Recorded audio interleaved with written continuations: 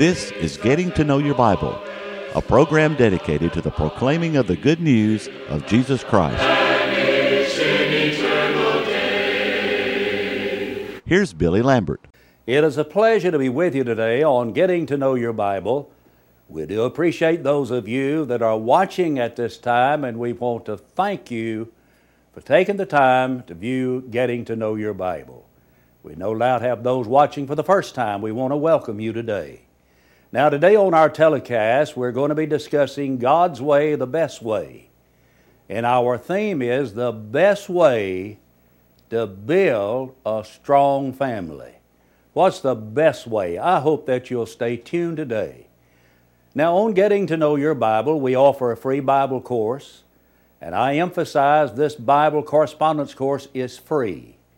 We have people from all over the United States and all 50 states and in many, many foreign countries that are studying this Bible course along with us. We hope that you will avail yourself of the opportunity to receive the free course. Now, we're going to pause so you can learn more about the course and how to receive it.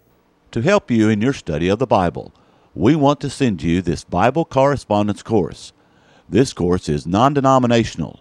It's based on the Bible. It's conducted by mail, and it's free. To receive this course, write to Getting to Know Your Bible, Post Office Box 314, Summerdale, Alabama 36580, or call toll-free 1-877-711-5214. I want to read today from an Old Testament passage. I'm going to be reading out of the 6th chapter of Deuteronomy, beginning in verse 4. Hear, O Israel, the Lord our God, the Lord is one. You shall love the Lord your God with all your heart, with all your soul, and with all your strength. And these words which I command you today shall be in your heart.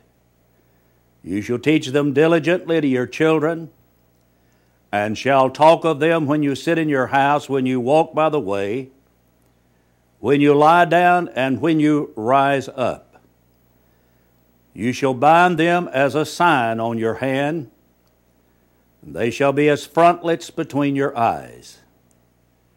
You shall write them on the doorpost of your house and on your gates. We're talking today about God's way, the best way to build a strong family. And we may wonder, why is God's way the best way?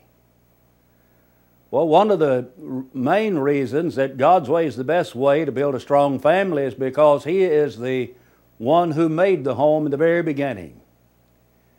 He took a rib from the side of the first man, and from that rib He made a woman. And when she was presented to the man, He said, "This is now bone of my bone and flesh of my flesh, and she shall be called woman, for she was taken out of man. For this cause shall a man leave his father and mother, shall be joined to his wife, and they two shall be one flesh."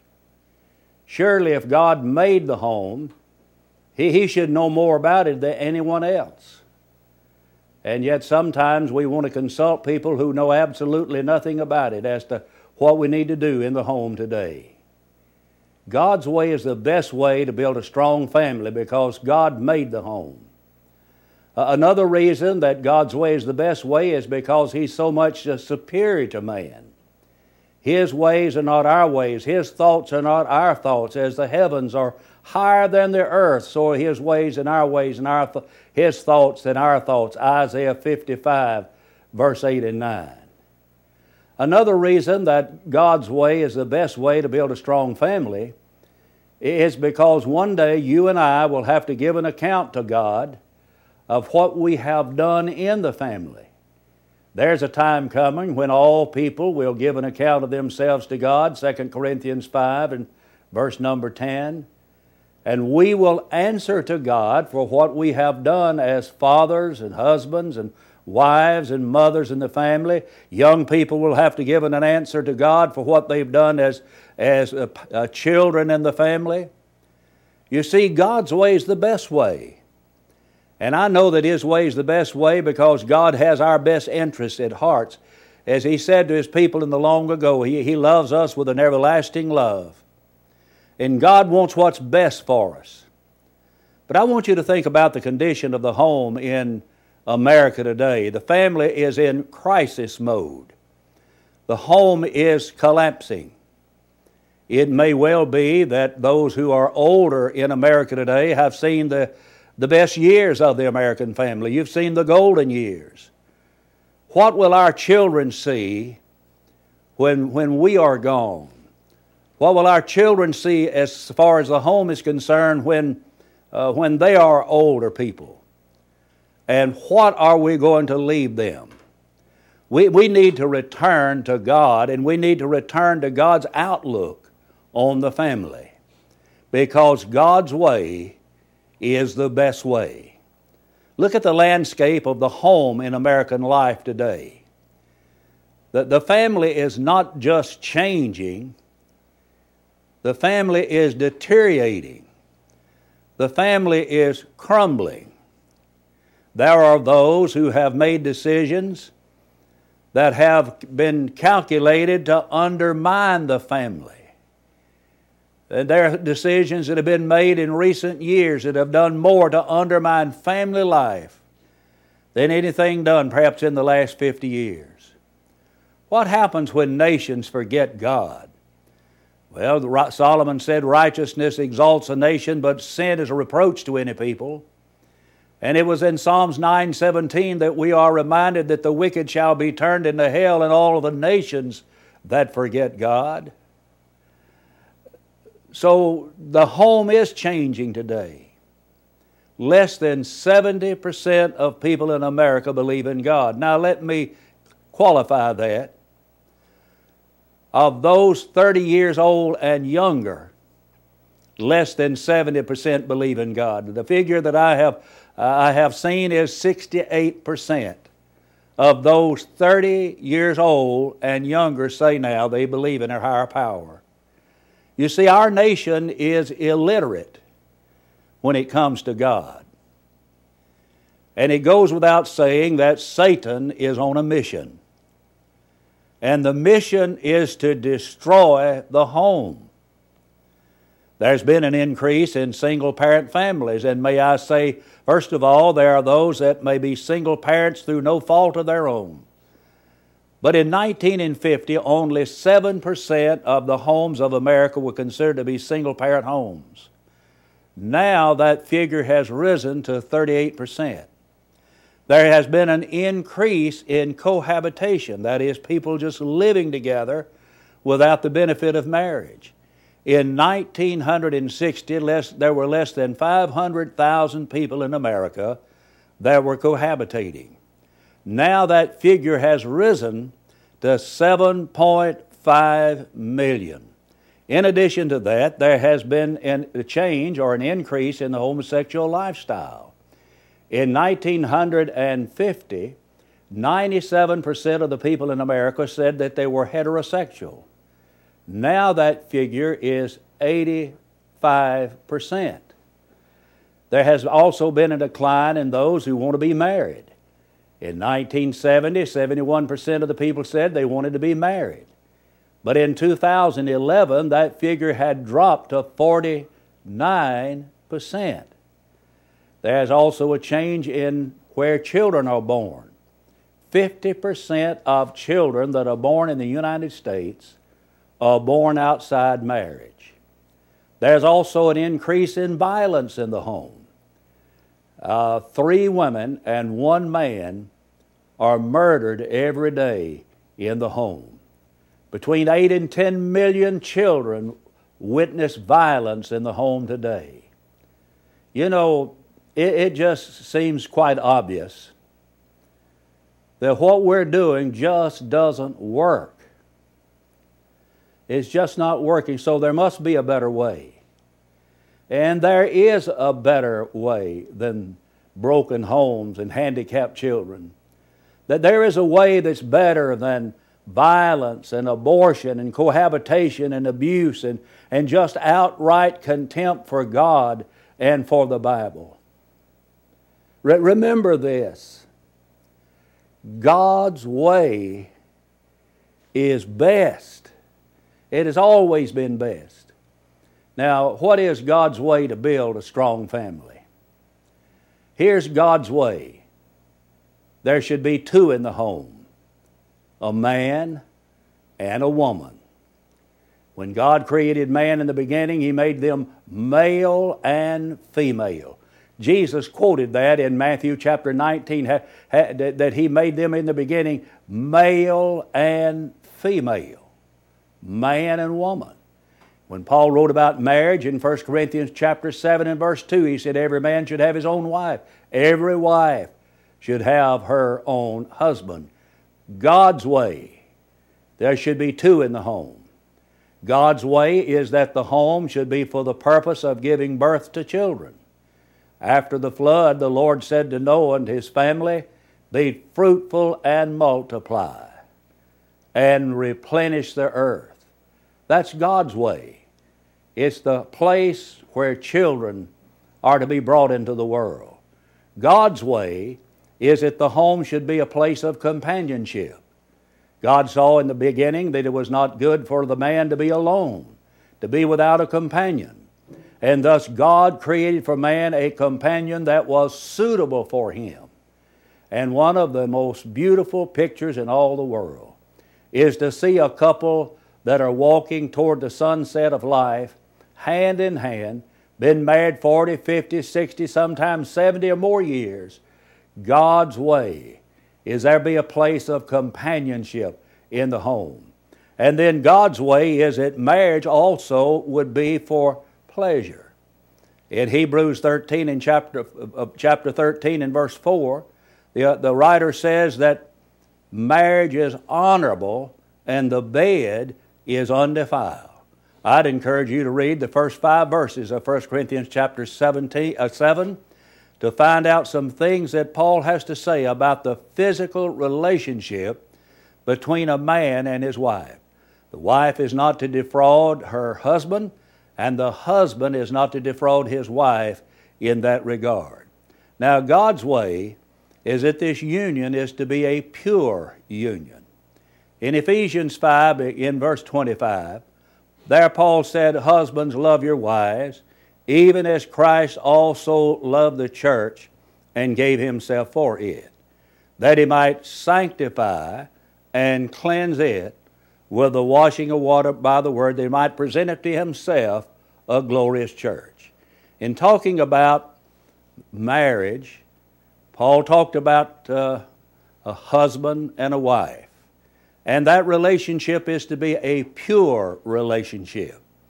When he talked about the church, he talked about it using the figure of a marriage. One husband, that's Christ. One bride, that's the church. And there is to be a pure union between the two. At no time is an individual justified in destroying the marriage vows and neglecting the marriage vows with impurity. God's way, this union is to be pure. And God's way is that marriage is for the prevention of sin. In 1 Corinthians chapter 7 and verse 2, the Bible says, "Nevertheless, to avoid fornication, let every man have his own wife, every wife her own husband." It's for the prevention of sin. And God's way is this is to be a permanent relationship. And His way's best. Nowadays, people get married and divorced for almost any reason at all. Someone came to me one day and they wanted to know if they could divorce their husband because he wouldn't brush his teeth and take a bath. And my answer was, absolutely not. That's not grounds to put away. There's only one grounds for putting away one's companion, according to Matthew 19 and verse 9, and that is for impurity or adultery in that relationship. This is to be a permanent relationship. In Matthew 19 and verse 6, Jesus said, "What God hath joined together, let not man put asunder." In Romans the 7th chapter, Paul said that a woman is bound by the law to her husband so long as he liveth. But if he be dead, she's loosed from the law of her husband. So you're bound till death. God's way is this is to be a permanent relationship. Being married is not child's play. And we see things that come out of the Hollywood scene where they're together for a while and they really not married, they're just living together, and then they break up and they get with someone else, and they break up with that when they get someone else. And after a while we may begin to think that that's the way it ought to be, but God's way is a different way. This is to be a permanent relationship. Now God has the perfect plan for building a family. And I read to you earlier from Deuteronomy, the 6th chapter. And in Deuteronomy, the 6th chapter, we have God's way to build a strong family. Now we know what God wants, how God wants it to be.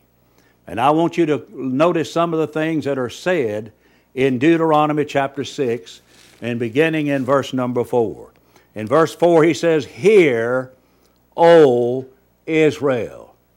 Now this verse is the celebrated Shema, the basic confession of faith in Judaism. And it is to love God. Hear, O Israel, the Lord our God, the Lord is one. And then verse 5 says you're to love the Lord your God. But he uses the word hear. The word hear is the Hebrew word for Shema. That is what the word is. And they must hear and they must obey. And herein lies the basic fault of modern man. They just don't hear God. But Moses said, "Hear, O Israel." Listen to God. Listen to God. You have to hear and you have to obey.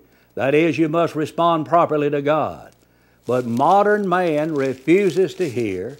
Modern man refuses to obey. But if we want to do it God's way, first of all, we must be willing to hear. And then he says, "The Lord our God, the Lord is one." And that indicates the relationship that they have with God. He didn't say the Lord your God, the Lord our God. He is our God. There was a personal relationship that they had with God. And He had saved them from slavery. He guided them in the wilderness. He gave them His law. And He loved them. He was their God. So Moses said, "Hear, O Israel, the Lord our God." The Lord our God. And He was about to give them a home. That is, He was going to take them into Canaan land.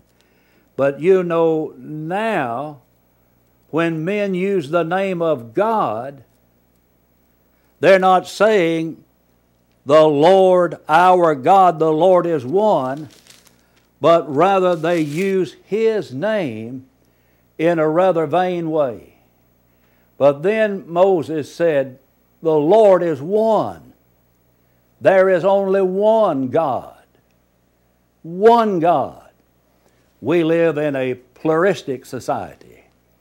And what I mean by that there are people who believe that you have your way, I have my way, you have your God, I have my God, somebody else has their God. But there's only one God. And He's the God who is above all, through all, and in you all. One God. The God who in the very beginning created the heavens and the earth and all things therein. One Lord, one God. And then He says, you're to love the Lord your God. You love Him. Our society, which is basically a self-centered society, has a hard time loving God. They have a hard time. Because you see, loving God requires hearing God and obeying God. 1 John 5:3 says, "This is the love of God, that we keep His commandments." Jesus said, "If you love me, keep my commandments," John 14:15. Love the Lord your God. This is so basic to having a home that will last, a home that the way that God wants it to be. He said you need to love God in the home. But I fear that we become so self-centered that we have no time for loving God because we love ourselves too much. But then he says, the words which I commanded you this day shall be in your heart, and you teach them diligently to your children. It's a tremendous blunder to leave the Word of God out of child rearing. We're to have the Word of God, first of all, in our heart. It's a very difficult thing to teach what you do not know. It's a very difficult thing to teach to someone else what you do not practice. Teach them diligently to your children, but the first place the Word of God should be is in the heart of the father and in the heart of the mother. And then he said, talk of them.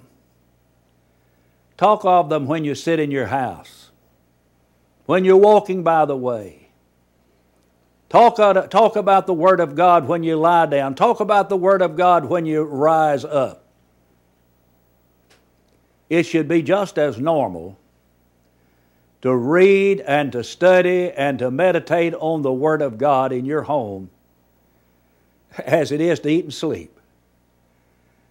He said there's no time in your family that you don't need to be centered around the Word of God.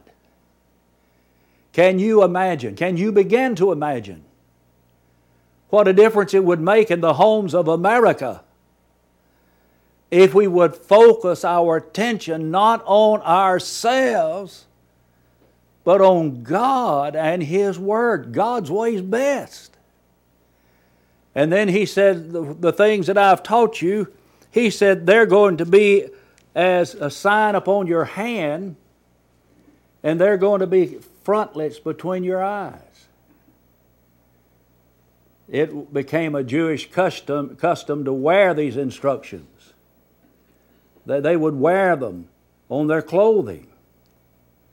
And the Word of God should be close to the mind and to the heart of us at all times in our lives. It ought to be a part of our lives. And then Moses said, write them on the doorpost of your house. The Jewish custom was to attach a small vessel to the doorpost called a mezuzah. And inside this small box were those words from Deuteronomy chapter 6. You couldn't walk through the door, coming or going, without being reminded about God. We have removed God in so many ways from society. I saw recently that there's a coin that's being minted, part of our money. And from that coin have been eliminated those words, in God we trust. We're eliminating God little by little from our society. But suppose that our society were to become totally pagan. You can still have God in your home. It may not be a popular thing to do, but you can still have Him in your home. God's way, friend, is the best way. Some of you that are watching right now tried other ways. How's it working out for you? You've tried leaving God out of your life. How's that working out? You've tried doing things that you know that are a violation of common sense. How's that working out for you? I'm not going to stand here and tell you that if you do what the Bible says that you'll never have another problem, because in fact you will have. But you'll have God on your side to help you through and with that problem. God's way is the best way.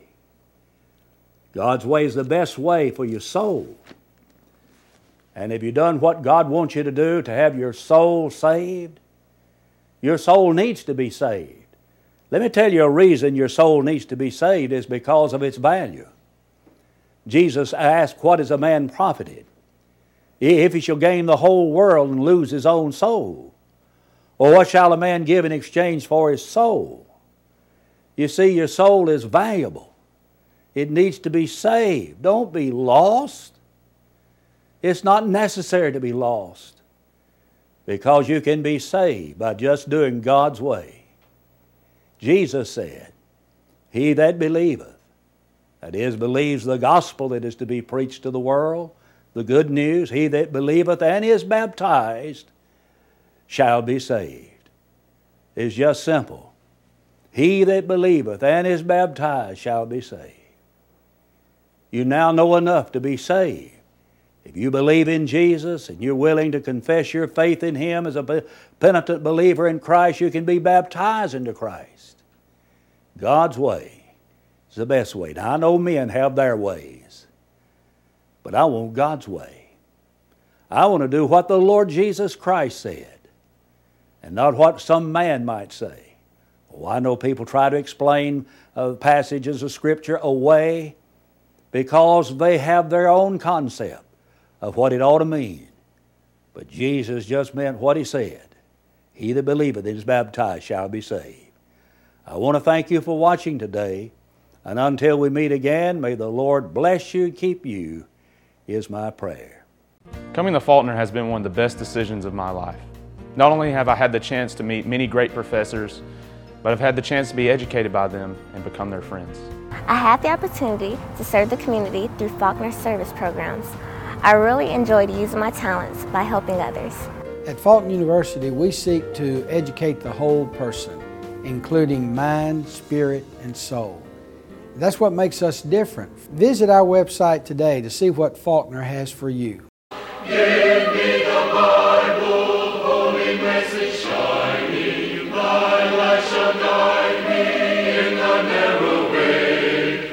Precept and promise, my love combining, till night shall vanish in eternal day. Getting to Know Your Bible has been presented by Churches of Christ.